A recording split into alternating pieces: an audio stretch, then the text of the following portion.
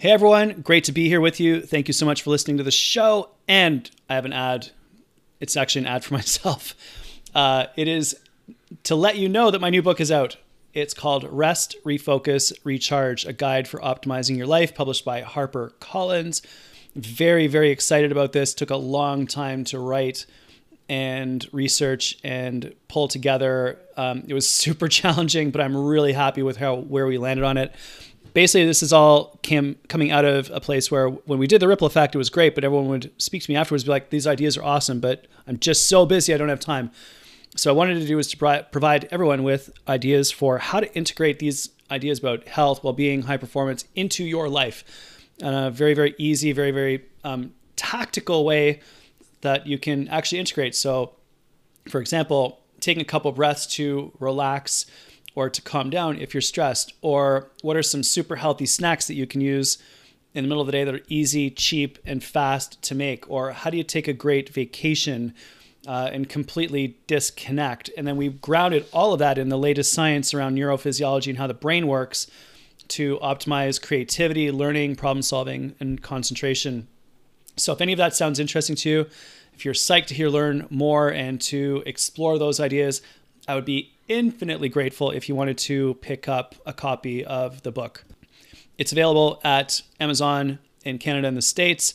Just search Greg Wells and Rest, Refocus, Recharge, and you'll find it. It's also on Indigo and all of the bookstores in Canada if you want to check that out. Neil Pasricha, the #1 best-selling author of You Are Awesome, described it as a prescription for space in a world of noise. So really pleased to have had that little support moment from Neil, and he's been on the show if you want to check him out. So thanks for considering it. Really appreciate it. I'm really proud of the book. I know it's going to be super helpful for you. So if you want to pick up a copy, I'd greatly appreciate it. All right, let's get back to the show.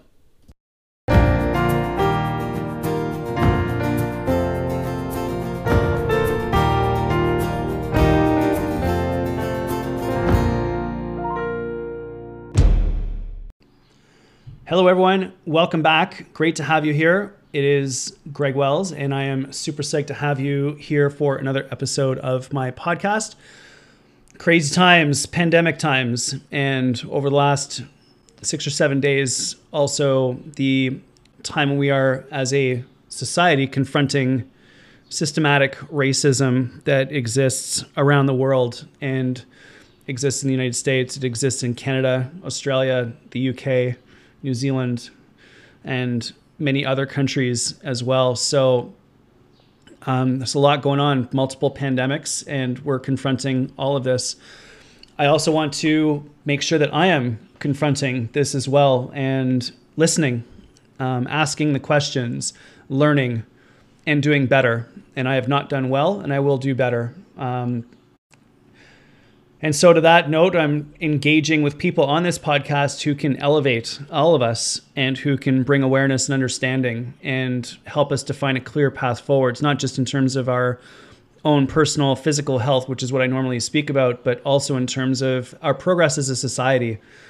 And I think that we need to have these conversations. We need to change things, and we need to dismantle the systematic racism that exists in our world. To that end, I wanted to speak to, and very privileged and honored to speak to, my friend Dr. Ivan Joseph, who's an award-winning performance coach. He's a leadership and cultural transformation expert. Let me tell you a little bit about Dr. Joseph. Dr. Ivan Joseph inspires people and teams to achieve more than they dreamed. He's an award-winning coach, educator, and leader. Dr. Joseph has spent his career leading cultural transformation, helping people believe in themselves, and creating cohesive teams. He speaks about self-confidence, the embracing of grit to persevere in the face of setbacks, and leading dynamic teams to success, drawing on the lessons he's learned from a life in sport. He served as a professor and soccer coach at Graceland University, and while there, he developed the soccer program from the ground up. In just 5 years, he led both the men's and women's teams to the #1 national ranking and helped the men's team win their first ever national championship. As a result, he was recognized by the National Association of Intercollegiate Athletics in the United States as the National Coach of the Year in 2006. As director of athletics at Ryerson University, Dr. Joseph led the athletic program to national prominence. The Ryerson Rams won provincial and national championships for the first time in the institution's history while achieving GPAs higher than the student body average. Dr. Joseph also spearheaded the landmark $100 million renovation of the historic and beloved Maple Leaf Gardens, which we speak about. In this new culture of belonging and pride across Ryerson's diverse urban campus, student athletes broke records with their athletic, academic, and outreach activities. He is currently the Vice Provost of Student Affairs at Dalhousie University, where he leads the university's effort to promote interconnectedness and belonging amongst a diverse student body drawn from people across the country and around the globe. His TEDx talk has more than 19 million views, where he speaks about the impact that he has had on people. Forbes named it one of the 10 best TED Talks about the meaning of life. He contributes regularly to publications including the Huffington Post and Globe and Mail. He is the author of the best-selling book, You've Got This, Mastering the Skill of Self-Confidence. He has a BA in Physical Education and Health, a Master's in Higher Education Administration, and a PhD in Sports Psychology. And if that doesn't make you feel bad about yourself, I don't know what will.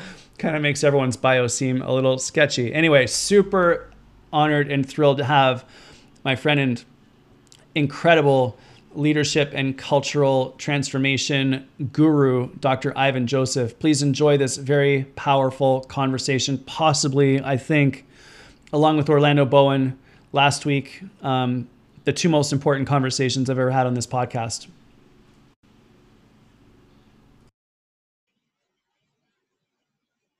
Dr. Ivan Joseph, welcome, buddy. Thank you so much for coming on the show.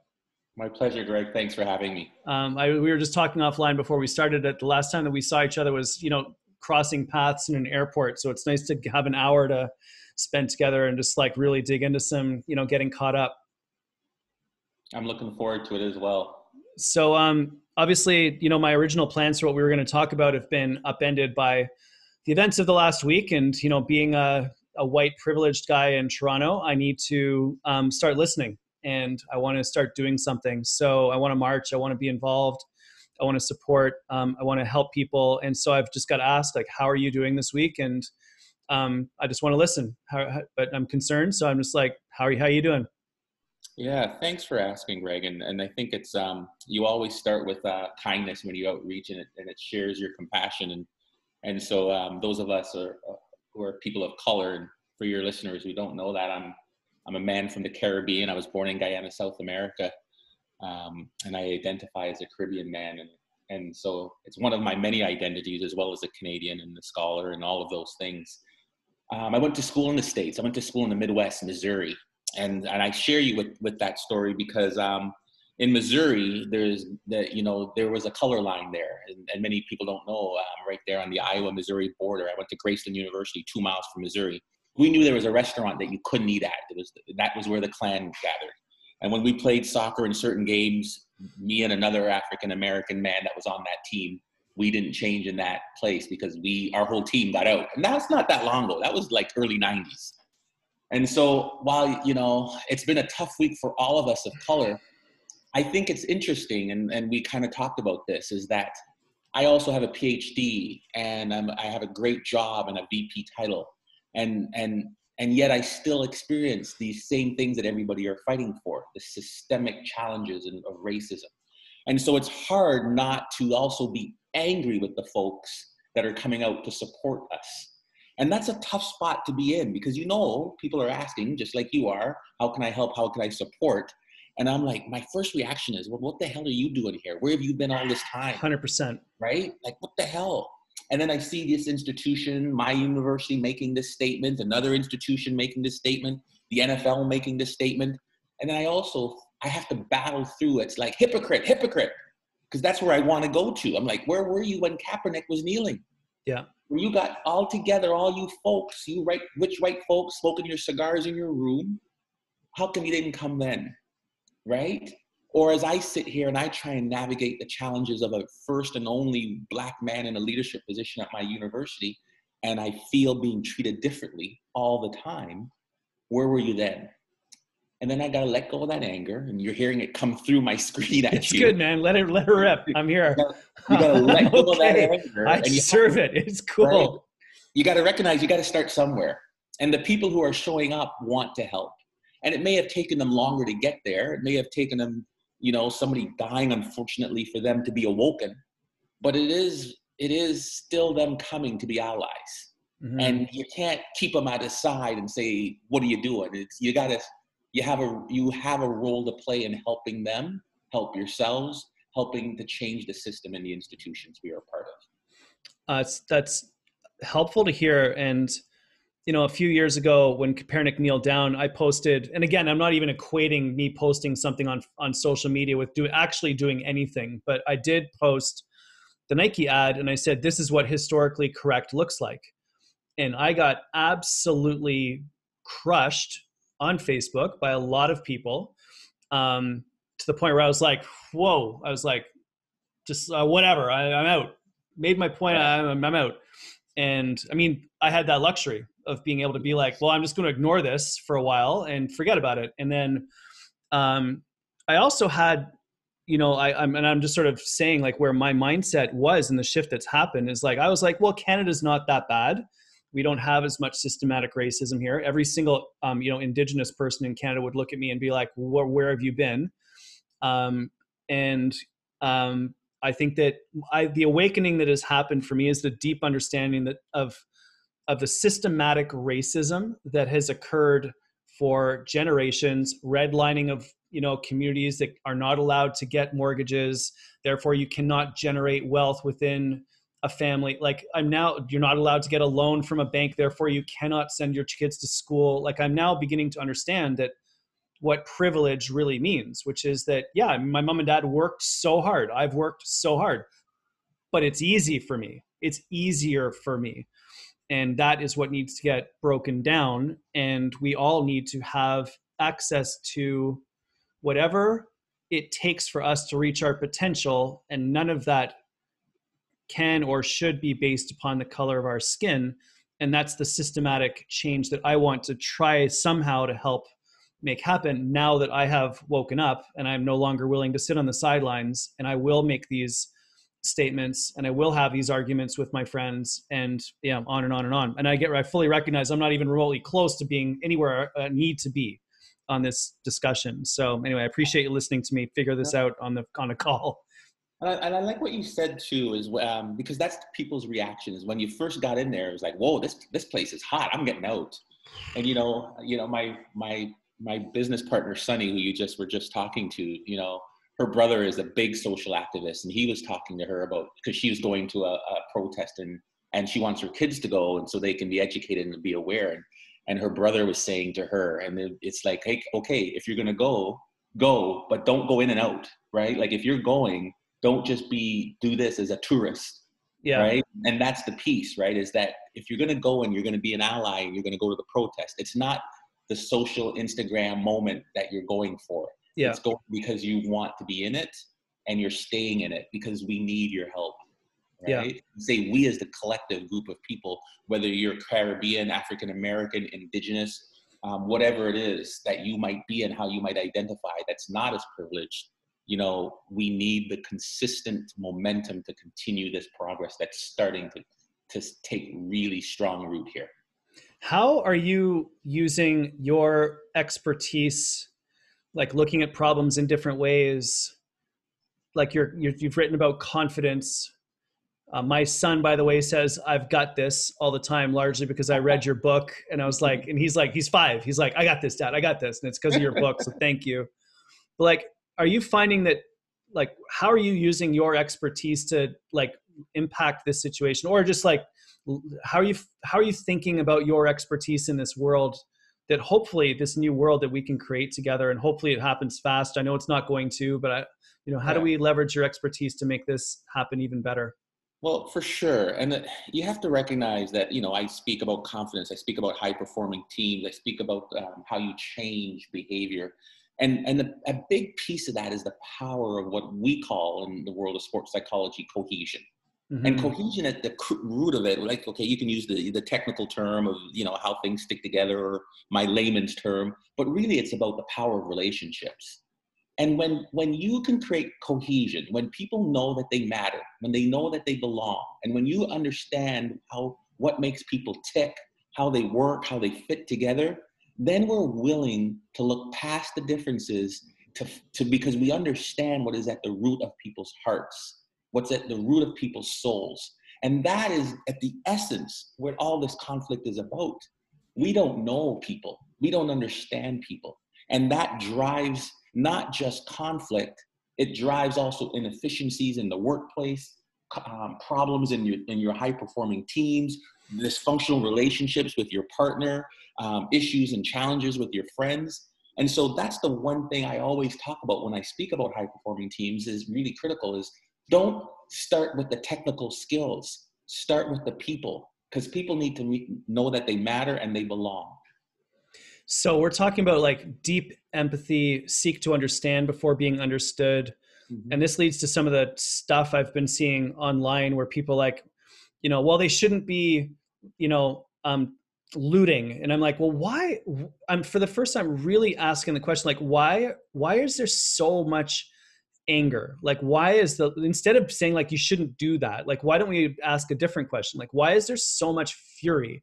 Like, let's understand the root and the heart and the soul of this issue so that we can truly actually start making systematic change and make decisions differently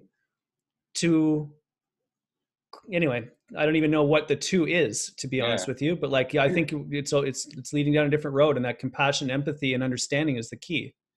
And let's be clear when we say they shouldn't be looting, right? That is a common refrain we hear. Recognize that they are deviant behaviors on no matter what your color is, your gender is. And if 100%. We look at the bell curve, right, we can choose to focus on that small tail at the very end. And they're people of both races and all genders, or not both, all races, all genders are the ones that are creating some deviant criminal behavior. Yes. But if you look at the majority of the African Canadians, African Americans, Caribbean, Indigenous, the Caucasian, the Europeans, whoever are joining that protest, they are peacefully protesting. And so we could get distracted by the narrative. Look at those black people, they're terrorists, they're rooting, they deserve this, they're killing each other. Yeah. Or we can say, what are the 99% of people doing? And they're asking to be heard. And we need to listen. Yes. I'm deeply appreciative, Ivan, of you taking allowing me to have this conversation with you, because I know it can't be easy. And I'm figuring things out on the go. So I'm just trying to understand, and I feel horrific that I haven't done more up until this point, but you can't never look back I don't think you can look back. You just have to look forwards. Right. So absolutely. That's also part of the whole idea of like persevering in despite of setbacks that you've talked about before, like how, moving forwards and making progress and having a positive influence. And I think that's hopefully what we can I especially want to try to do moving forwards. Man, Greg, you're good at weaving my themes into this kind of deep conversation. I actually prepared so hard for this one. I was like, I cannot screw this one up. This is the one podcast I'm getting ready for this year. I got to get ready. I will say this, no matter whether you're a high performer or you're a person that is in what I'll call a marginalized or an underrepresented group, we know that we're going to experience failure. Black men, Black kids, we have the mantra that our mothers teach us: twice as good, twice as good, twice as good.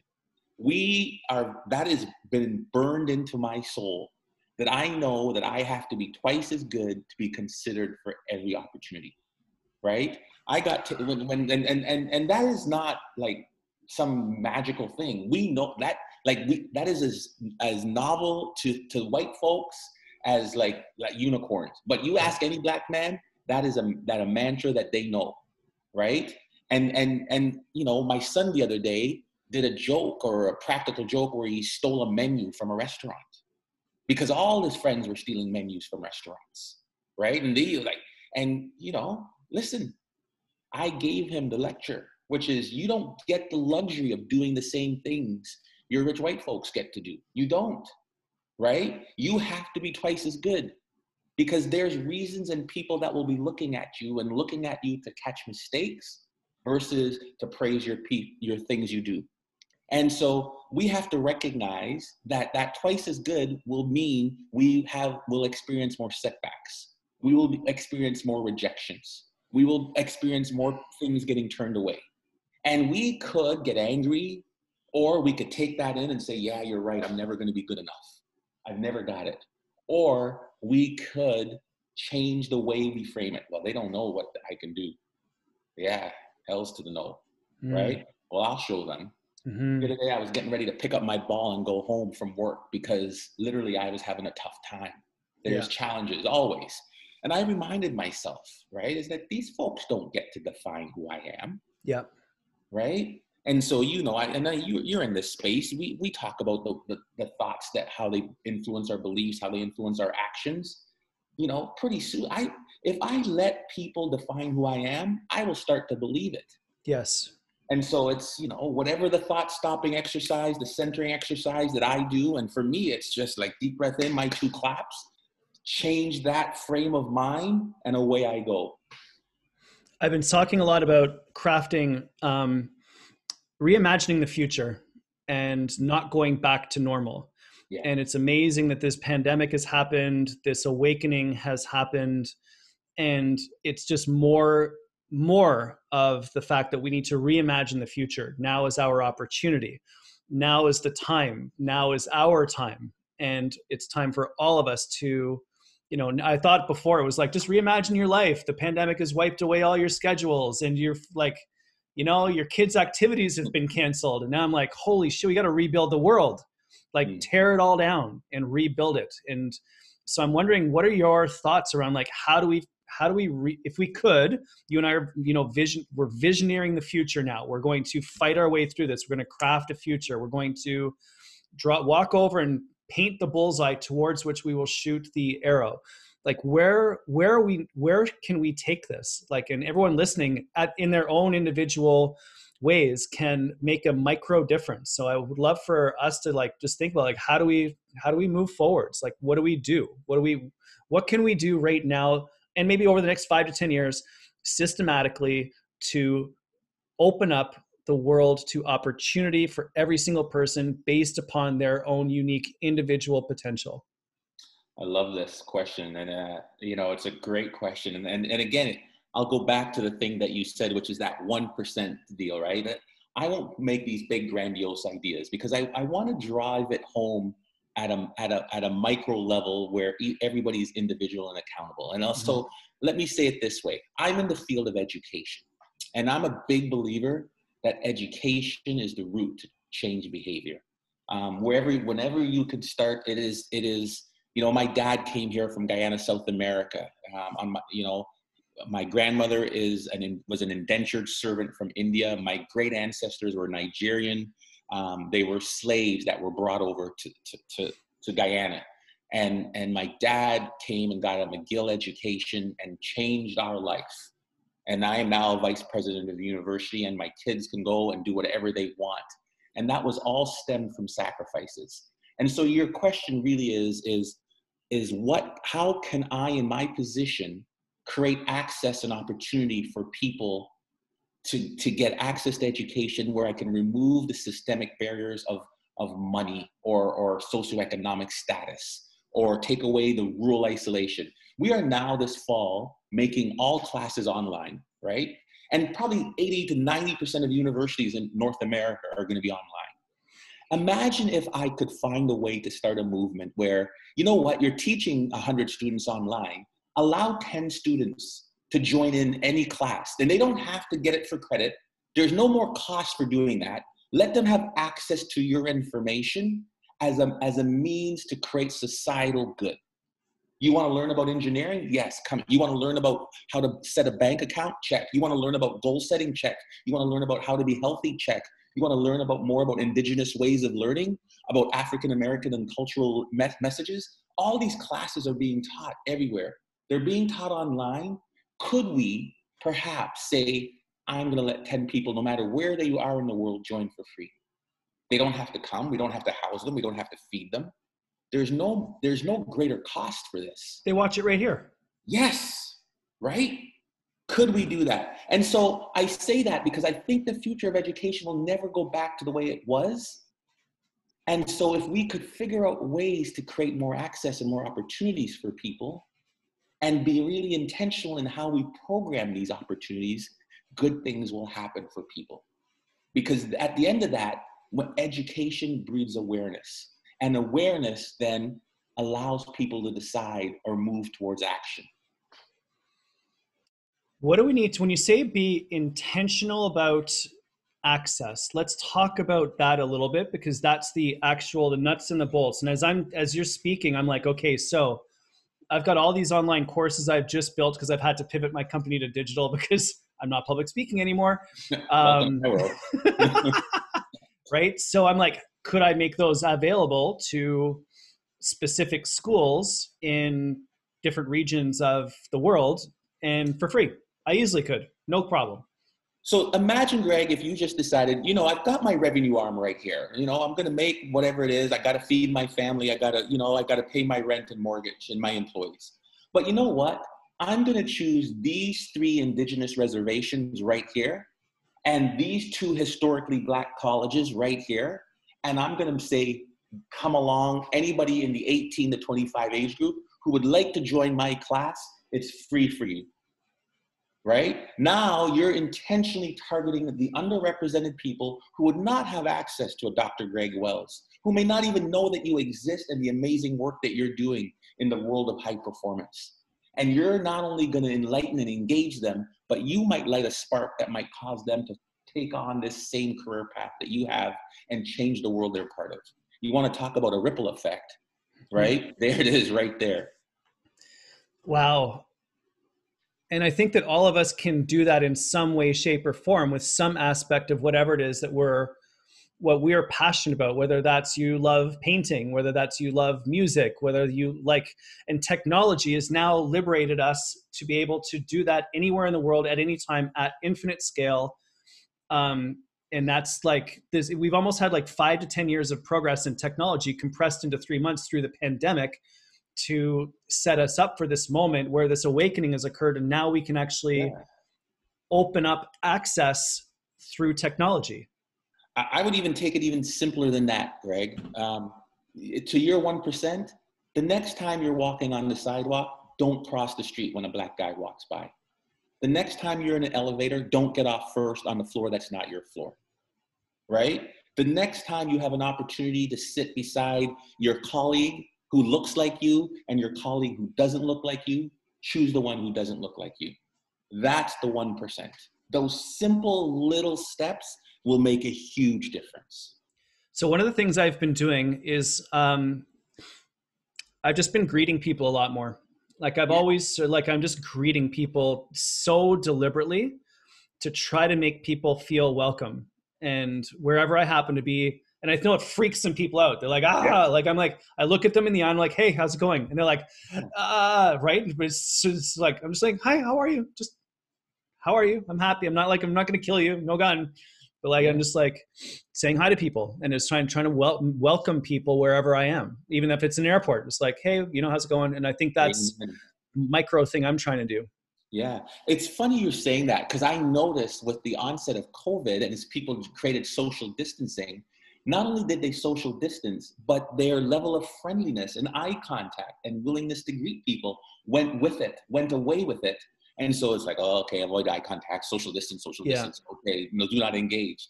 And I felt it. You could feel the withdrawal of community when we started to social distance. So maybe one of the things we could think about is physical distancing, not social distancing. In fact, do the opposite. Yes, absolutely. Social connection as much as possible. Yeah. Love it. I've got 2 young kids, 10 and 5. You're too old for 2 young kids, my friend. I started late. Judith is infinitely better than me, and I just messed up for the first 40 years of my life. Your life is over. It is. I am so tired trying to keep up there. Like, you should be having kids when you're a teenager, not when you're in your 40s. This is insane. I am hopeful for the future for them, and I want to have great conversations with them.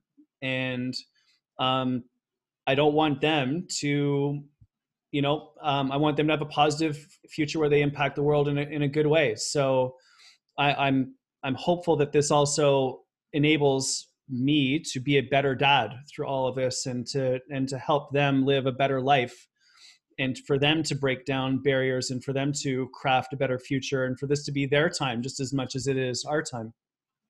Yeah, and I'll tell you, that won't happen by accident. I'm hoping that you're having whatever the age appropriate conversation is for them around the dinner table. Yeah. Because I think those are the things, like there's a lot for them to take on, and they're seeing it. But what and how are parents talking? And I think, I thought Sesame Street did a nice job of trying to explain COVID to little kids. But nobody's coming forward to say, how do we explain what's going on to little kids? How do they see what's happening?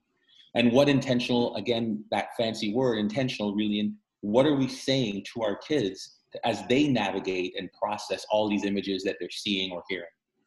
So on that note, I'm a physiologist. So when Ingrid and Adam were talking to me about COVID, I was all over it. Yeah. I'm like, this is a virus. This is how it infects the cell. Here's the transmission rate. This is a droplet. It goes there. It replicates DNA, and the DNA takes over your system. You cough it out. Some of you get I nailed that one. Same way I nailed explaining how babies are made, right? I'm like, here's the MRI. This is how it works. We're good. We got this. When it comes to racism, I struggle because it's not even like I struggle to have that conversation because it's so painful. And it's almost like I don't want to break down their innocence. The fact that this actually exists in the world, we're privileged to be able to be like, well, maybe I don't even have to have the conversation. I realize that that's not an option anymore. I will have that conversation, and she has friends of color. Therefore, we will have this conversation. And Adam the other day was taking pictures, and he took my camera and he was outside. He took a whole bunch of pictures, and it was interesting when I looked at the pictures to see what he was seeing in the world. It was very different than what I was seeing. He looked at a knot in the wood. He looked at a specific group of leaves. Like the way children see, the images that they see are very different and very specific. So I know they're seeing stuff. I need to have this conversation, and it's going to happen, and it's going to be hard to have that conversation, and it will, however it is going to happen. So anyway, yeah, and I'll say this, it's probably harder for you to have the conversation than it is for them to get and hear the conversation. Where you're the physiologist, I'm the psychologist, right? And so they're learning no matter what. You go back to Cooley and his social learning theory. People learn through observation. We know that for a fact. That's how you'll hear me talk about catching them when they're good. But so people are learning through watching how society is treating people, and how we interact with that, how you praise that or criticize that tells them whether it's okay or not okay. And so you're teaching them no matter what, Greg. Let's just be quite honest, right? So my inaction is teaching them. Right?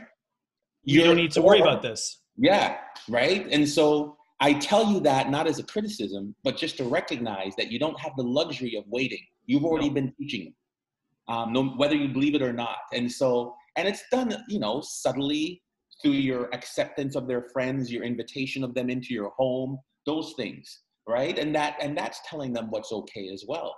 But it could be done even more explicitly through your conversation, through the art you put in their house, through the kinds of movies and books that you buy, and the stories you choose to read to them. Right? Love it. It doesn't have to be a sit down. This is about race, and this is what it means, and this is the history of race, and this is what happens. No, that's not the way to teach those kids. It's, here's a story about a blue-eyed girl and her dreams. Right? Oh, wow. This is a story about a brown. Hey, 1 pony, 2 pony, 3 ponies more.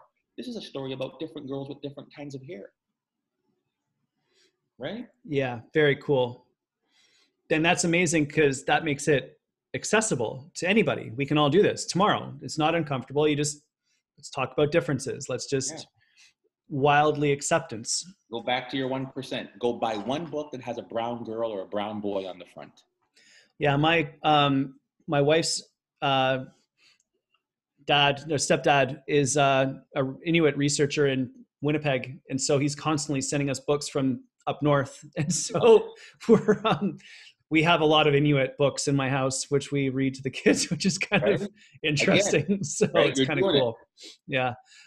Talk to me about So your TED talk went absolutely viral, Mm. and I'm sure that that's led to a lot of interesting conversations. And so perhaps I was just wondering if you could give us a little recap of what you spoke about, and what it and perhaps what that might, how we might interpret that in Yeah. today's world, and whether that thinking has evolved, or where you're at on that these days. Yeah. Well, long story short, when I was a varsity athlete, I was benched for a long time, right? And it, in fact, it impacted my belief and my ability in myself, which ended up impacting my performance on the field.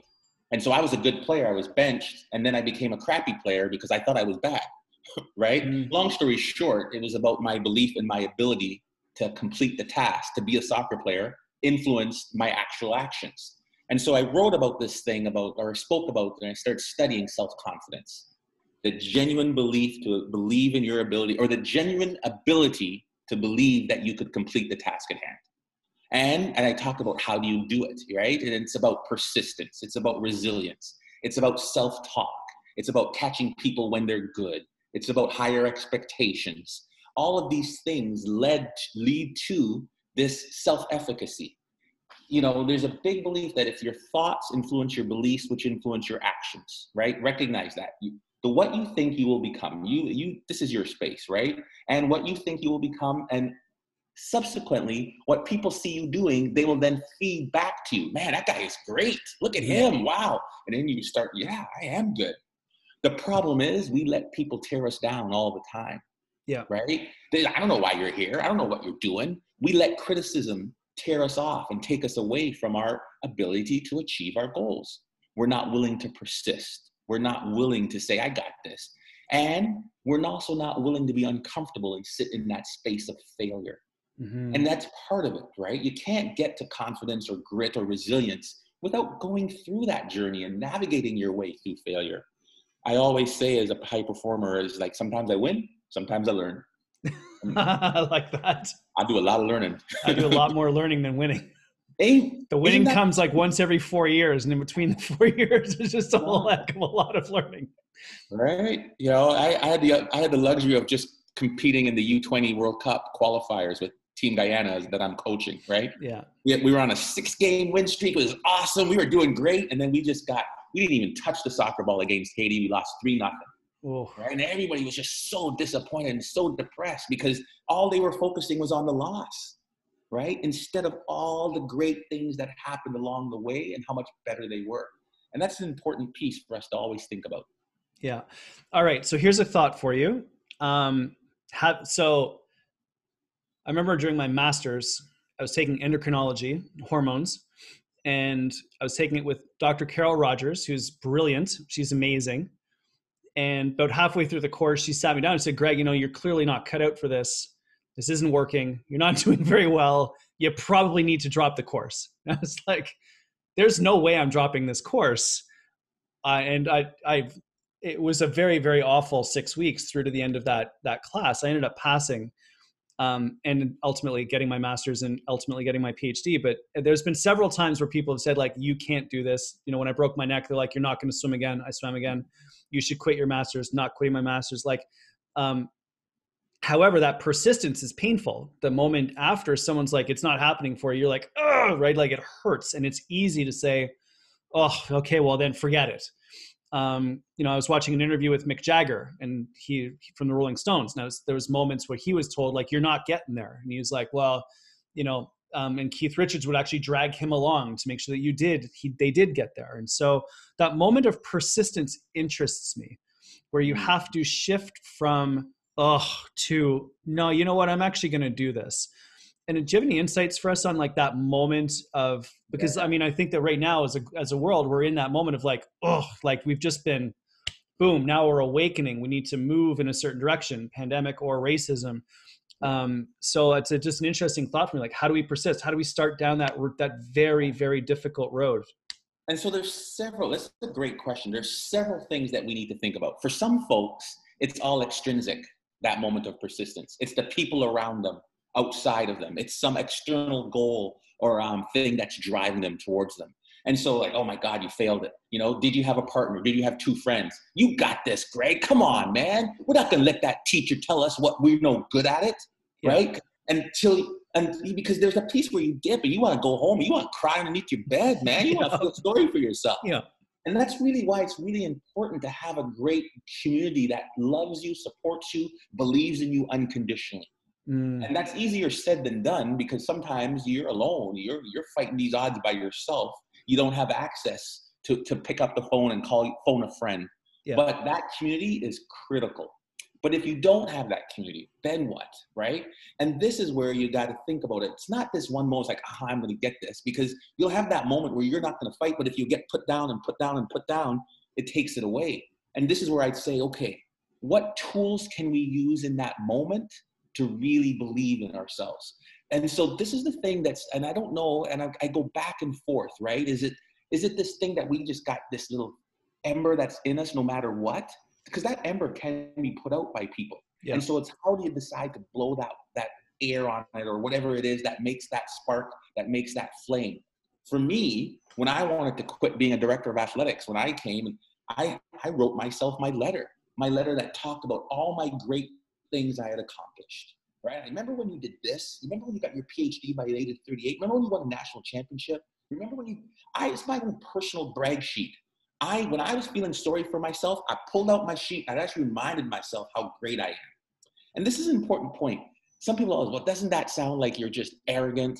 You know, and they're like, no, this is confidence. No, that's ego, that's arrogant. I said, here's the difference. When I pull out my sheet to tell myself how great I am, I'm telling myself. That's confidence. If I pull out my sheet to tell everybody else out there how great I am, that's arrogance. I don't need to share how great I am with everybody else. That's irrelevant. What I need to do is remind myself, because I am quitting. They're not going to make me quit. I have to own quitting. And so I have to remind myself, I can do this. And here's why. You know, your question boils down to this one thing. It's not one moment, right? Because it's this journey. It's like you don't all of a sudden wake up and say, boom, not for me. I woke up all of a sudden and say, yeah, I can do this job. Yes, that's true. But then I needed these tools in my tool chest to make sure that I got to the end of the journey. So wouldn't it be cool if everyone listening wrote that little letter to themselves and just take that time, write that letter yourself, list your accomplishments, look backwards, all the amazing things you've done, all the things you've overcome, make that list for yourself. Absolutely. You'll find that will build your confidence. It's interesting, right? The ability to journal and write. And, I was reading the other day, I think it was a Lubermowski study. She did a study where she had the people who were feeling like they were down in the dumps and couldn't do it and didn't have confidence and were unhappy and depressed. And she was interested in focusing on their happiness and their optimism. And she said, you know what? I want you to write a letter to somebody who's made a big difference to you. I want you to write a gratitude letter, and I want you to share that letter with them personally. I want you to read it out loud. Well, when they read that letter out loud, they found that those people's happiness and optimism level was significantly higher a week after they read that letter, and even higher a month after they read that letter to the person. That was amazing, right? It's this art of telling yourself, telling others can change. It'd be interesting. You would be watching the physiological symptoms of this and seeing what it is. And if I recall, folks had higher dopamine levels because of this experiment. That's so cool. Right? This is your hormone. Now I'm in your field, right? So, yeah, we're jumping back and forth between chemistry and psychology. It's quite cool. We're talking a lot about your words defining your reality, and largely really the words that you speak to yourself, which is something that I think a lot of people just throw away as like, but your words define your reality. And that's basically what a lot of what you're saying right now is this like deep understanding of self-talk and talking to yourself positively and building yourself up, because the world's going to beat you down. People are, Amen. Yeah. Amen. Let me share with you a study that changed the way I used affirmations. Now, we know affirmations are buzzwords. They're all out there, this. But still people don't really believe it. They think, it's voodoo. I don't know. A 2006 Harvard study. I think, again, don't quote me on who it is, but I think, again, it's Lubermowski. They use 3 affirmations a day, right? People that use 3 affirmations a day that were in the creative industries, arts, marketing. They had to produce quality work. They were 16% more productive. What? And I'm like, okay, that's not bad. But then they said, but if you're in the diagnostic, if you're in the complex problem solving, right? You had to solve problems like architecture or, anything analytical, I'm sure engineering, medical field. They were able to solve complex problems 29% faster. People who use 3 positive statements a day. And then the one that really got me, if you were in the sales industry, revenue generation, 3 affirmations a day, you yielded a 37% increase in sales. I mean, that's, if the science doesn't speak for itself right there, it's not about voodoo. That's absolutely crazy. I know because I had these, when I was a swimmer, I would break down my races into quarters, and each quarter of the race. So I was a 200 backstroker, 4 lengths, 50 meters each. I'd have a word for each. I'd memorize them, come off the wall. That word would pop in my head. That's what I would do. So, I've been using chatter at myself for a long time. And I know now very, very clearly when I'm speaking to myself positively. And I know sometimes I'm super hard on myself too. And I need to be very careful. As all high performers are, right? Yeah. As all high performers are, yeah. And so this self-compassion thing is something I'm playing with a lot lately, which is interesting. It is, eh? It's interesting that, we call in sports psych this thing about high performers. We know that they tend to want to be perfect. And perfection at the other end results in this thing called maladaptive perfectionism, right? Not sure if you've heard of that, right? It's this place where they have this paralysis. They can't let go of being good enough. And the most gifted amongst students and high school students and stuff are the ones sometimes that are the ones least likely to succeed because they see how it could be done so much better that they're unwilling to do it good enough. And we have to guard against that, not just in ourselves, but especially in our kids and the people that we lead. Yeah, very, very interesting. So moving forwards now, few practical takeaways. Let's sort of, I'm sensitive to your time. No worries. Like I've loved this. We'll have to do it again because it's so interesting. And then I've got one, I will wrap up with one other question right at the end because I'm just sort of curious. But just a few takeaways with regards to self-confidence, the ability to actually make a difference, to do something that's challenging. We've asked people to do a lot of very difficult things today and a lot of difficult thinking, but I'm just sort of curious, like if you want to actually move yourself towards doing something that's tough, you've got this, right? Like how do we take that idea and really just sort of apply it to us doing some hard things, which we're all going to need to do in the next little while?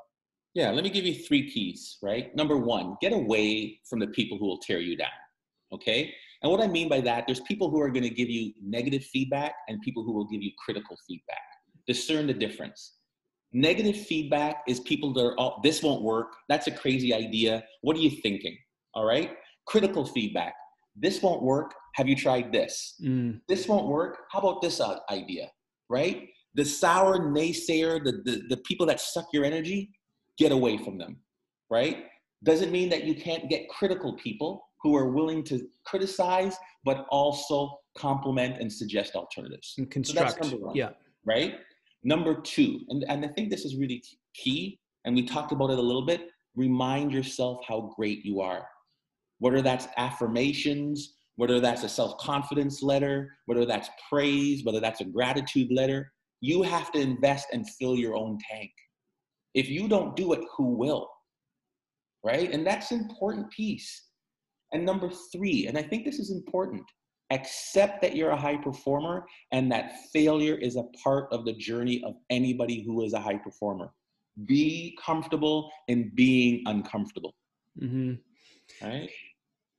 Dr. Robin Hanley Defoe was on this podcast and she talked about getting comfortable with being uncomfortable. That's a really powerful idea. I actually find that my thoughts are more clear when I'm uncomfortable, when I'm out riding and I'm into hour 3 and I'm starting to get depleted and I'm suffering a little bit. That's when there's not a lot of room for additional thinking. So that discomfort I actually enjoy, which is kind of strange. a masochist way of speaking, Yeah, but it's a problem. I never enjoy. I like it to always be good. That's funny. Final thought that I have for you: you are responsible for renovating Maple Leaf Gardens, which is so for everyone listening around the world. I live in Toronto. In Toronto, the number one sport, the religion basically, is hockey. The place where the Toronto Maple Leafs played for decades was Maple Leaf Gardens. It's where they won Stanley Cups many, many years ago. I'm a Montreal Canadiens fan, so it is what it is. But you were responsible for renovating that iconic sports location. It's just like that must have been a lot of pressure. Like just wanted to bring that up and just throw it out there and to see like any comments you have about that, because that was you. So kind of neat. It's funny that you mention this because our reference was Montreal Forum. We didn't want to get it wrong. When they renovated Montreal Forum, everybody complained about that because they put hotels in it and they changed its magic. And so recognize the two people that were leading that was my president, a young Jewish president, and this guy from the Caribbean, the director of athletics. And I remember when we had this first thing, and the first draft didn't look anything like what it was. And he goes to me, "What do you think?" And because we were only going to spend like maybe 30 or 40 million. And I said, "Sheldon, he's now the deputy minister. I'm like, this building will be known. We will live with this reputation as the Jewish guy and the black guy who ruined Maple Leaf Gardens, all the hockey players in the world." Long story short, the budget went to 100 million. Good for you. Well done. That's the story we were looking for. Right on. What's next, Doc? What are you working on? What's the future hold for you? It's a great question. So I'm here in Halifax and I'm loving it. And so my next step is to try and figure out what my next step is. Okay. This moment right now with all this change is making me think about changing my career path. Yeah. To making more of an intentional effort to be an advocate for change in my community. Here I am as a vice president, a PhD, and what am I really doing? How can I play a role in delivering and creating a leadership program for men of color, especially that from that 18 to 25 age group? And so I'm having my own epiphany, catharsis moment here. Is this what I'm supposed to be doing? Should I be doing more? So stay tuned.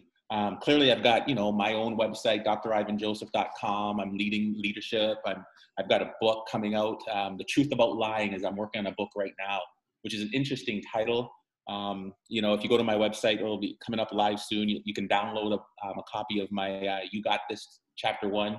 Always selling, eh, Greg? Always selling. It's all good. My son loves your book, by the way. He's 5. So I love it. Yeah. Love it. But yeah, that's next. I'm sure you will make a huge difference. Thank you so much for taking the time to be with us today. I really appreciate it. My pleasure. Thanks for having me. Thanks for listening, everyone. It's time to get active. It's time to get off the sidelines. It's time to get involved. It's time to have the conversations. It's time to learn. It's time to listen. It's time to systematically dismantle racism around the world. And we can't be bystanders.